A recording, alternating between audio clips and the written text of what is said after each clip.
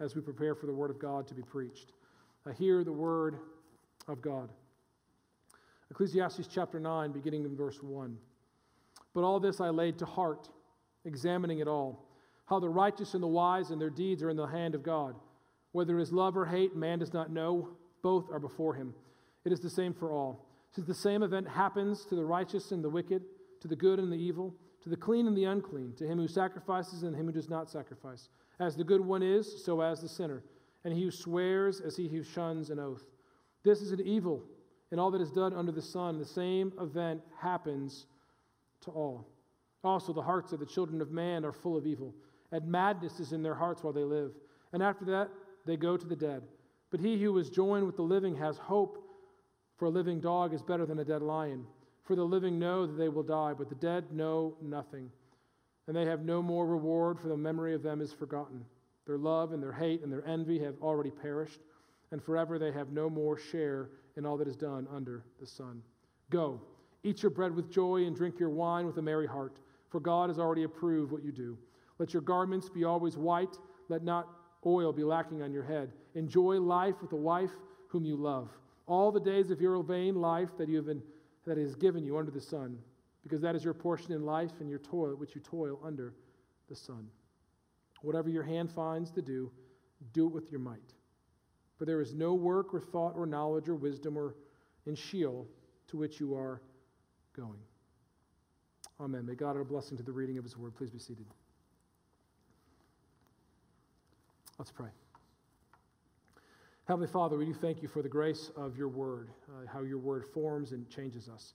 God, we thank you that you are a God that hears the prayers of your people. Lord, that you incline your ear to the righteous. And we know that we are righteous only because of the shed blood of Christ. So, Father, we bring these requests before you because of Christ. Lord, we first pray for those in our body who are struggling physically. We pray for the healing of Dan Mast and John Talkington, for Patty Boland, for Dan Osterhout, God. Dear saints who are struggling, God, we pray your hand of grace would be upon them. Father, others who are struggling that we may not know about, both that is physically and emotionally, we pray, God, that you and your kindness would meet them. Father, we do pray specifically for those who are teaching this coming year. Father, we are so grateful that you have blessed us with so many teachers in our congregation. Father, we pray that you'd give them strength and patience as they prepare for their classrooms. God, we pray that even now you'd be preparing their students' hearts to see the godly character of our teachers, that when they teach and they instruct, that they would get a glimpse of the glory of Christ and how they carry themselves. And Father, we pray that you would bear eternal fruit from our teachers and all the different roles they have this year. Father, we also thank you that you are a God that moves beyond the United States, that the gospel is a worldwide faith. We pray now for Pastor Samuel and Reformed Baptist Church in India, God. We thank you so much for his ministry there. We do pray, God, that you would make him faithful to continue to preach the gospel of the Lord Christ there. God, we pray you would form that church more and more into the likeness of Christ, and we pray specifically, Lord, that you'd make a way for them to be able to gather in person again, to be able to experience the joy and the fellowship that we are experiencing today. Father, we also thank you that you have called us to pray for our leaders. So we do so now. We pray for those who are in our Supreme Court with so many rulings coming up, Lord. We pray, God, that you would allow them to govern and to make decisions based on wisdom and humility. We pray that as they judge, that they would understand that they themselves will one day stand before you, and you will judge them and all in this world. So, Father, we pray that they would make decisions that would be pleasing to you. Father, we also just thank you that the gospel goes forth in our own community. We pray for our sister church, Calvary Baptist Church up the road. We pray for Pastor Reggie Hopkins. As he preaches today, God, we pray that you would fill him with your spirit.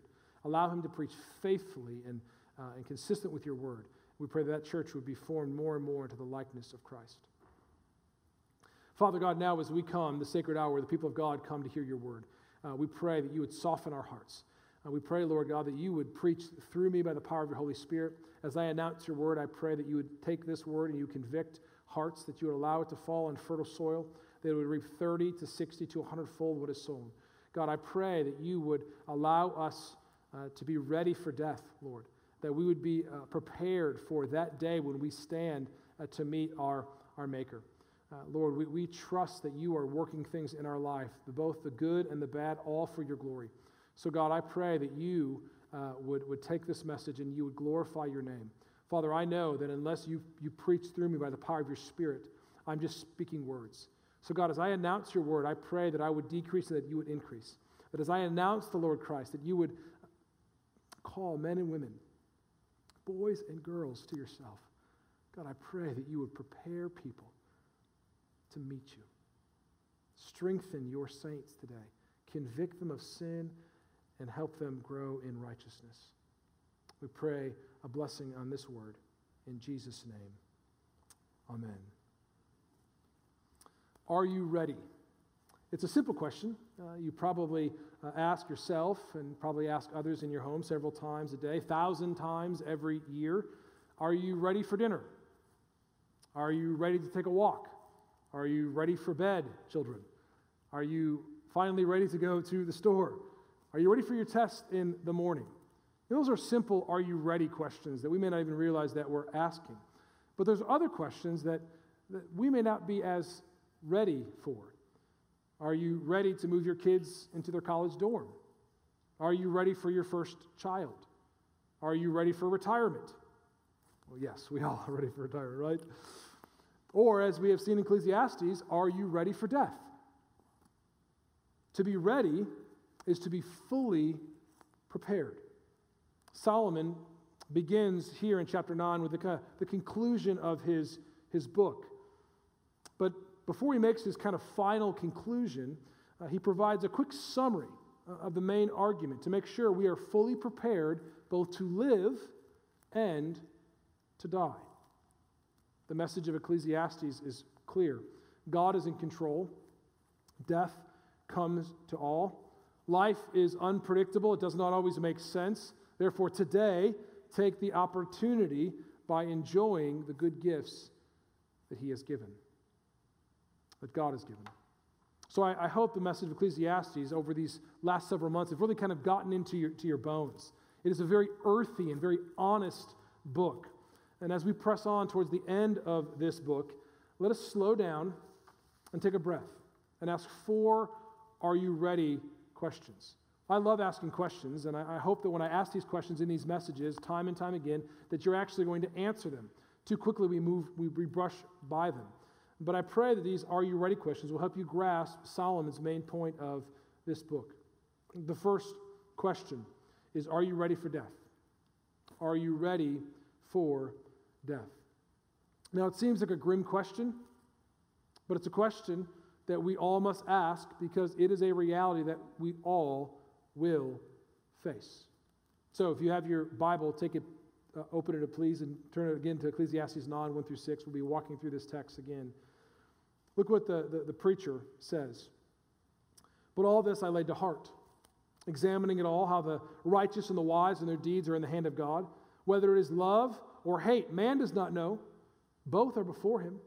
It is the same for all, since the same event happens to the righteous and the wicked, to the good and to the evil, to the clean and the unclean, to him who sacrifices and him who does not sacrifice.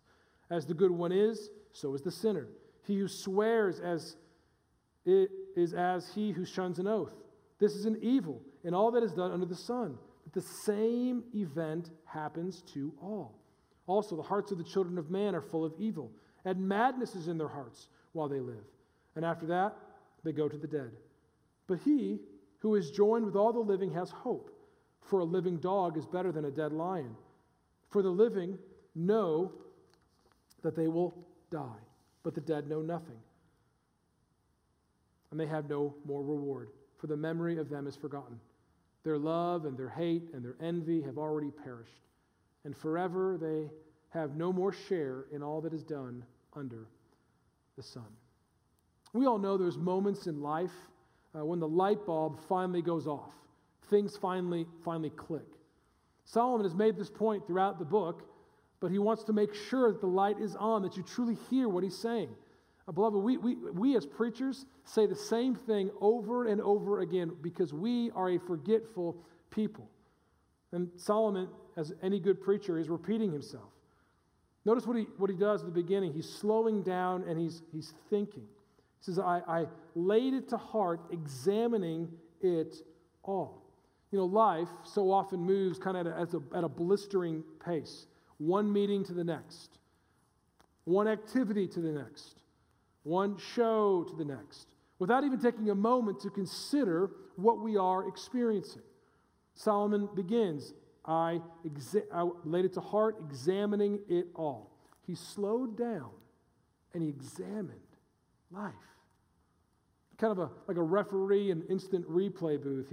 He's slowing down to look at all the angles and considering what is best, what is right. Now, time does not mean that he's always going to come to the right conclusion, but it sure will increase his chances. Solomon realizes that life is in the hand of God. Man does not know what comes next. Now, this is hard to realize, is it not? We all struggle with a God complex. What I mean is that we all struggle with thinking that life revolves around us, that we are in control of our own destiny. We want to do what we want when we want to do it. We believe our opinions are right. Our interpretation of the things in this world are most accurate. And Solomon would say, not so fast, my friend. Only God knows. You and I are mere mortals, men and women fallen before God. And then he proves this point by showing the true reality of every person under the sun. Death.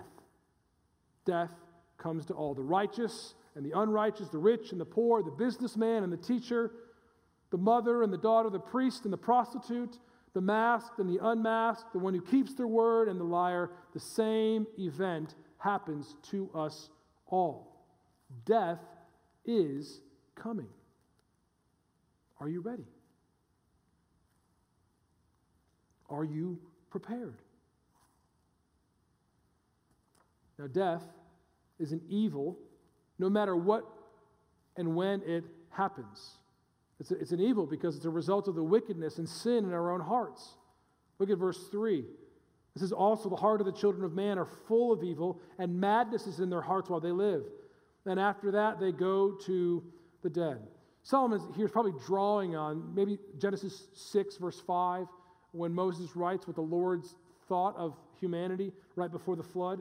The Lord saw that the wickedness of man was great in the earth, and every intention of the thoughts of his heart were evil continually.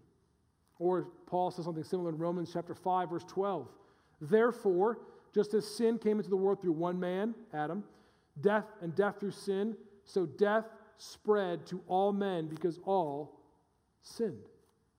Friend, we all have sinned, and therefore all of us will face death. It cannot be avoided. And that's the one topic we want to consistently avoid.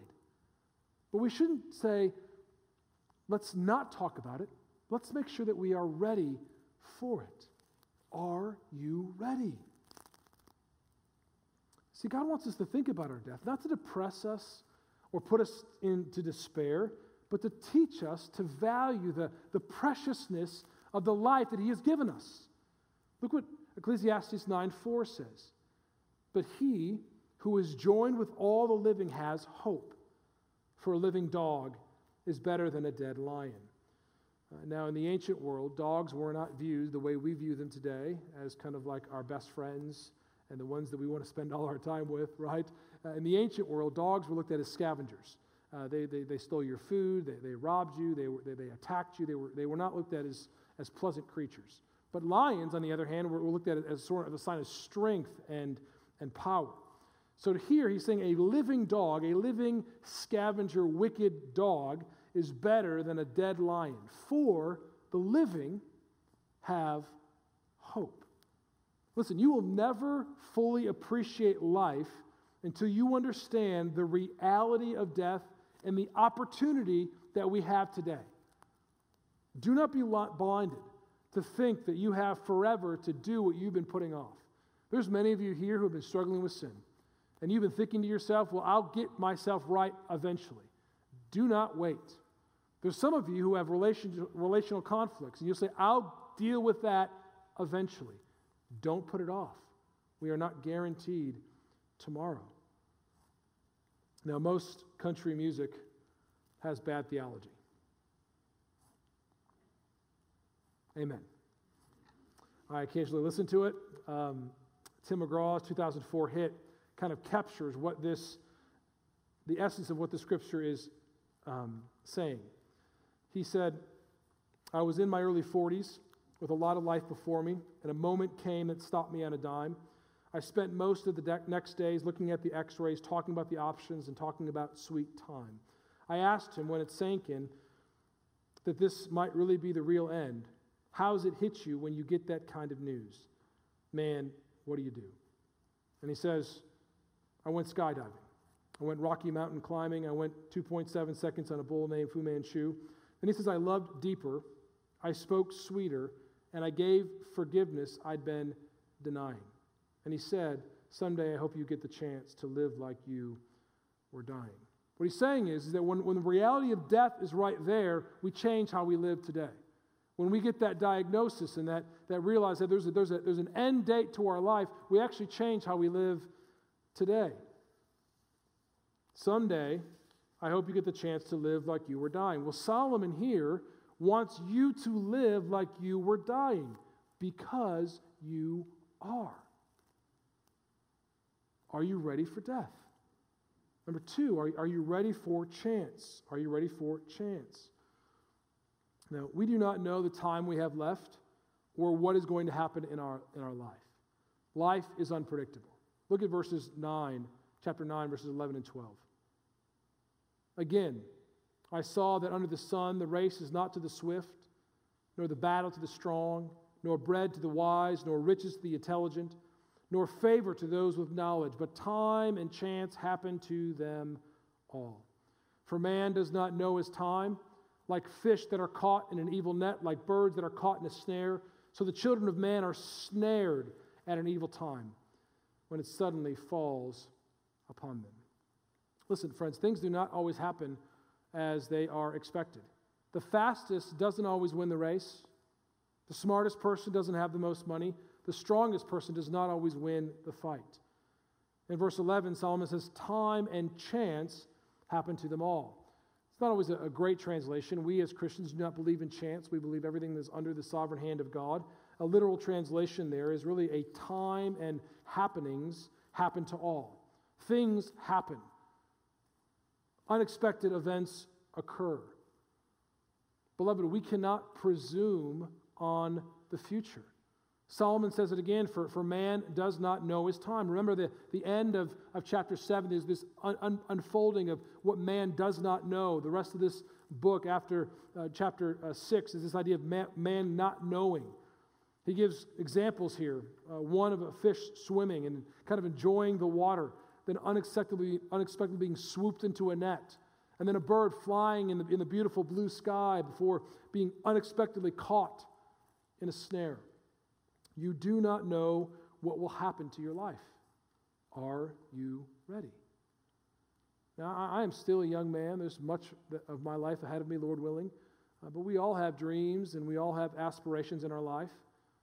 And life rarely turns out as we expected it. It may happen the way you want, but it may not. You may live to be 100 years old. You may live to see your great-great-grandchild, like Miss Lillian, who passed away this past week. And yet, you may not make it to the end of the week. We are not God. I don't think that I would have a hard time convincing you that you're not God. If I talked to you in a conversation, I said, hey, you're not God, you probably would say, you're right. Thank you for shedding that wise wisdom on me. But how often do we presume that we know the future as if only God knows the future? We know we're not God, but we too often live like the opposite. Nothing is new under the sun. The Apostle James said this to the early church. He rebuked them. 4:13 and 17. It says, come now, you who say today or tomorrow we will go into such and such a town and spend a year there and trade and make a profit. Yet you do not know what tomorrow will bring. What is your life? You are a mist that appears for a little time and then vanishes. Instead, you ought to say, if the Lord wills, we will live and do this or that. As it is, you boast in arrogance. In your arrogance, all such boasting is evil. So whoever knows the right thing to do fails to do it, for him it is sin. Do you see how presuming on what's going to happen in the future is you acting as if you know what's going to happen and acting as if you are God and you are in control and not the Lord of glory? So what do we do with this knowledge? These two extremes, that death is going to happen at one time and then death is uncertain on the other, the timing of it. Well, David Gibson, in his book, Living Life Backwards, offers a question for us to consider than prudent counsel for us to follow. He writes, what does a life of beauty and meaning, purpose look like? Poised as we are between these two extremes. On the one hand, my death is certain. And on the other, the timing of my death is uncertain. So what should life in the meantime look like? Solomon's answer is very simple. Life between now and then looks like a life well lived. If one day you will be dead, live today. If you do not know when you will be dead, live now while you can. The path of wisdom is along life's road is to enjoy God's good gifts He has given you, the simple things that give you pleasure. See, asking those first two questions, are you ready for death? And are you ready for the chance, the random happenings of life, so to speak? Pave the way for us to ask, are you ready to live? Are you ready to live? This next question, are you ready to live or are you ready for life? We all must choose to live like we were dying, because we are. Solomon kind of encourages us to seize the day the Lord has given and to enjoy it. Look at verses 7 through 10. It says, go, eat your bread with joy, drink your wine with a merry heart, for God has already approved what you do. Let your garments be always white. Let not oil be lacking on your head. Enjoy life with the wife whom you love, all the days of your vain life that He has given you under the sun, because that is your portion in life, and in your toil at which you toil under the sun. Whatever your hand finds to do, do it with your might. For there is no work or thought or knowledge or wisdom in Sheol to which you are going. Beloved, the Lord Jesus Christ came to bring life and life more abundantly. We experience the abundant life of Christ when we receive the gifts that God has given us with joy. Solomon kind of begins with a string of commands. Go, eat, drink. They're commands in the Hebrew. And Solomon wants you to see what's right in front of you. There's often kind of a bent in Christianity on the value of living kind of an aesthetic or a monastic life. Of course, we're called to deny ourselves, pick up our cross, and follow after Jesus. But we must never forget that Jesus came eating and drinking. Jesus received and enjoyed the simple gifts of life. Paul makes a similar exhortation as Solomon does in 1 Timothy. He writes this, now the Spirit expressly says that in the latter times that some will depart from the faith by devoting themselves to deceitful spirits and the teaching of demons, through the insincerity of liars, whose consciences are seared, who forbid marriage and require abstinence from foods that God created to be received with thanksgiving by those who believe and know the truth. For everything created by God is good, and nothing is to be rejected if it is received with thanksgiving, for it is made holy by the word of God and prayer. There will always be people in the church, always be people teaching that by denying some of God's good gifts, you will become more righteous. But we are righteous in Christ and Christ alone. We show our righteousness by receiving with thanksgiving and giving thanks to God for what He has given us. For everything God created is good, and nothing is to be rejected, but is to be received with thanksgiving, for it is made holy by the word of God and prayer. This is one of the reasons why before we break bread, before we eat, we usually pray. We offer thanksgiving unto God. Well, what we're doing is we're receiving the food by His hand. And maybe if that thing that you maybe shouldn't eat late at night, you're probably not going to say a prayer for it, but you probably shouldn't eat it, right? If you can't eat it unto the Lord. Really what Timothy's saying, what Paul's saying to Timothy, is really what Solomon says, that God has already approved what you do. God made the world good, and we should enjoy his good gifts. So go and seize the day. Eat all your food with joy. Have a merry heart around the table. This is seen in the Psalms as well. Psalm 104, 14 and 15. The Lord, you cause grass to grow for the livestock and plants for man to cultivate, that he may bring forth food from the earth, and wine to gladden the heart of man, oil to make his face shine, and bread to strengthen man's heart. See, God delights in giving good gifts to his people. So do you live with a receptive heart? Do you receive all the gifts that God's giving with thanksgiving unto him? You know, one would think that when we face the reality of death, we should kind of walk around in sackcloth and ashes. But Solomon here encourages the opposite. He says, let your garments be always white. Let not oil be lacking on your head. White garments were a sign of joy and celebration. Oil was kind of used to make dry skin look more healthy. You know, Solomon encouraged us to take care of our appearance, our outward appearance that would reflect our inner joy. The world is meant to be a place of color and life and beauty. You know, one of the things I see happening kind of in the larger Christian world, I see a lot of unhappy Christians. I see a lot of frustrated and angry Christians. I think what's happening is they're allowing the world to impact your joy. They're allowing the world to rob and steal your joy. Listen, the countenance of our face and our demeanor should be joyful. Why? Because we want our exterior to reflect our interior, right?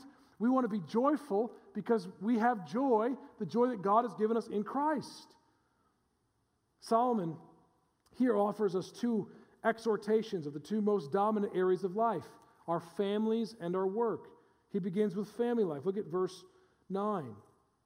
It says, enjoy life with the wife whom you love.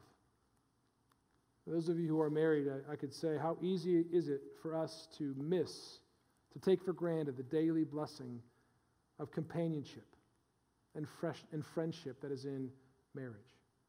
You know, the text does not say, put up with your wife. It does not say, bear with your wife or even live with your wife.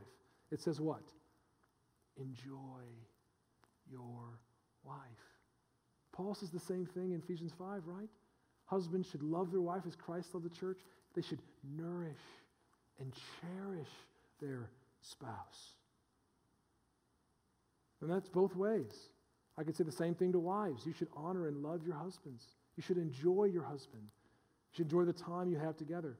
You know, one of the best things that have happened to my family over the last 3 months with this quarantine is that we spent a lot more time together. And my wife and I take every morning now, we walk for about an hour together and just talk and enjoy each other's company. I think with the busyness, the pace before the pandemic, we were missing that. And I needed to hear these words, enjoy the wife whom you love. But by extension, I think this is also true for our children. If you have children still living in your home, parents, enjoy your children. Take time with them every day. Listen to them. Talk to them. You know, do not let the busyness of your life or the loaded schedule rob you and your family of joy. Take delight in your family, because what Solomon's saying here is that you never know how long it lasts. Now, I know some of you here who have lost family members, parents, children. Life is never guaranteed. So take advantage of the opportunity you have today. Today really is the day of opportunity. We are alive, and therefore we have opportunity. Not only opportunity to love our families, but to work for the good of our neighbor and for the glory of God. Solomon goes on to say, not only does he talk about family life, he talks about our work life. Whatever your hand finds to do, do it with your might. For there is no work or thought or knowledge or wisdom in Sheol to which you are going. Whatever vocation the Lord has given you, whatever job he's given you, work at it with your might. Work hard at laboring for his glory. You know, I love what Martin Luther said when a shoe cobbler came and asked him, how do you make shoes for the glory of God? And he just said, make a good shoe and sell it at a fair price. You know, Christians are not called to abandon their secular work when they come to Christ, but they are to realize that their work is no longer secular, for all their work is done for the glory of God. Beloved, if you're struggling to find joy in your job, you must remember Colossians 3:23 and 24. Whatever you do, work heartily as for the Lord and not for men, knowing that from the Lord you will receive your inheritance as your reward. You are serving the Lord Christ. Whatever your hand finds to do it with your might. This pleases the Lord. Everything we do, everything that we have is the Lord's, and we want to live for His glory. There's much I could say about this passage, but find what you love and do it for the glory of God. Enjoy the simple pleasures that God has given you, whether that is a walk with your dog, right? Floating down the Catawba River, right? Eating ice cream, right? Having a good steak. Whatever it is, receive it, the pleasures that God has given you. Well, the last are you ready question is, are you ready to celebrate? Are you ready to celebrate? As I've said before, the message of Ecclesiastes, and again this passage, God is in control. Death comes to all. Life is unpredictable. It does not always make sense. Therefore, take the opportunity that today offers by enjoying God's good gifts, the good gifts like family and work, and live for His glory. Now, those of you who know me well may be thinking, Pastor, what does this have to do with the gospel of the Lord Jesus Christ? Or another way of phrasing it, what does our joy communicate about God and the gospel? I would say this: enjoying the good gifts of God are meant to make us long for heaven. They are meant to allow us to taste and to see that the Lord, that He is good, to want more of Him and more of what He offers, the pleasures that are there forevermore at His right hand. Psalm 16:11. I mean, even notice right here in this middle section, 7 through 10, notice how it's just full of wedding imagery. Food and drink, white garments, oil on your head, husbands enjoying the wife whom they love. These are all highlighted because the Bible's picture of the best that life has to offer is simply a foretaste. It's a foretaste of a wedding banquet still to come. The beauty and the grandeur and the glory of which cannot be put into words. All that is good in this life is not only meant to be enjoyed, it is meant to be enjoyed and to create a longing in us for that which is to come. Are you ready to celebrate? Are you ready to feast at the great marriage supper of the Lamb? All of us are invited, but you got to have the right clothes. You have to have the clothing that only Christ offers. See, God sent Jesus to lay down His life for His bride on the cross, offering His righteousness to us as robes to cover our sin and to cover our shame. And God raised Him from the dead on the third day to swallow up death, and now to provide an invitation for anyone who will repent of their sins and trust in Christ. Are you ready? You have been invited to the great feast of the Lamb of God, the King of Kings and the Lord of Lords. You have been invited to the banquet. Will you accept the invitation? Friends, we do not have to live in the fear of death. God promised to swallow up death once and for all and to provide a heavenly feast for His people. As we close, let's turn in your Bibles to the book of Isaiah, Isaiah chapter 25. This is a wonderful passage. I pray it stirs your affections as it has stirred mine this week. Isaiah chapter 25, beginning in verse 6. Listen to the word of the Lord. Speaking of the promise of heaven. God's word. On this mountain, the Lord of hosts will make for all peoples a feast of rich food, a feast of well-aged wine, of rich food full of marrow, of aged wine well refined, and He will swallow up on this mountain the covering that is cast over all peoples. the veil that is spread over all the nations. He will swallow up death forever. And the Lord God will wipe away tears from all faces, and the reproach of his people will take away from all the earth, for the Lord has spoken. It will be said on that day, behold, this is our God. We have waited for him, that he might save us. This is the Lord. We have waited for him. Let us be glad and rejoice in his salvation. Do you see what happens for the believing heart? We take joy and we are glad for what God has done for us in Christ. We wait for the Lord and his salvation by receiving the good gifts he has given us. Jesus came to give us life and life more abundantly. He died so that we may truly live. Therefore, let us live.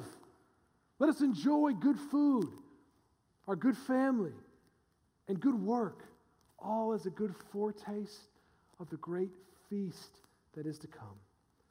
And let the world see our joy. Let the world see us wait with joy and with gladness of heart, so that they too may long for the eternal joy of the life that is to come. Let's pray. Father, I pray that we would be a kind of people that enjoy the good gifts that you have given us, that we would receive them with glad and sincere hearts. And, oh God, I pray that we would long for, that you would create a desire in us, that we would desire to wait with joy as we look forward to the great marriage supper of the Lamb, when you will wipe away every tear from our eyes. That death will be swallowed up in victory. And you will be our God, and we shall ever be your people. Let it be so, we pray. In Jesus' name, amen.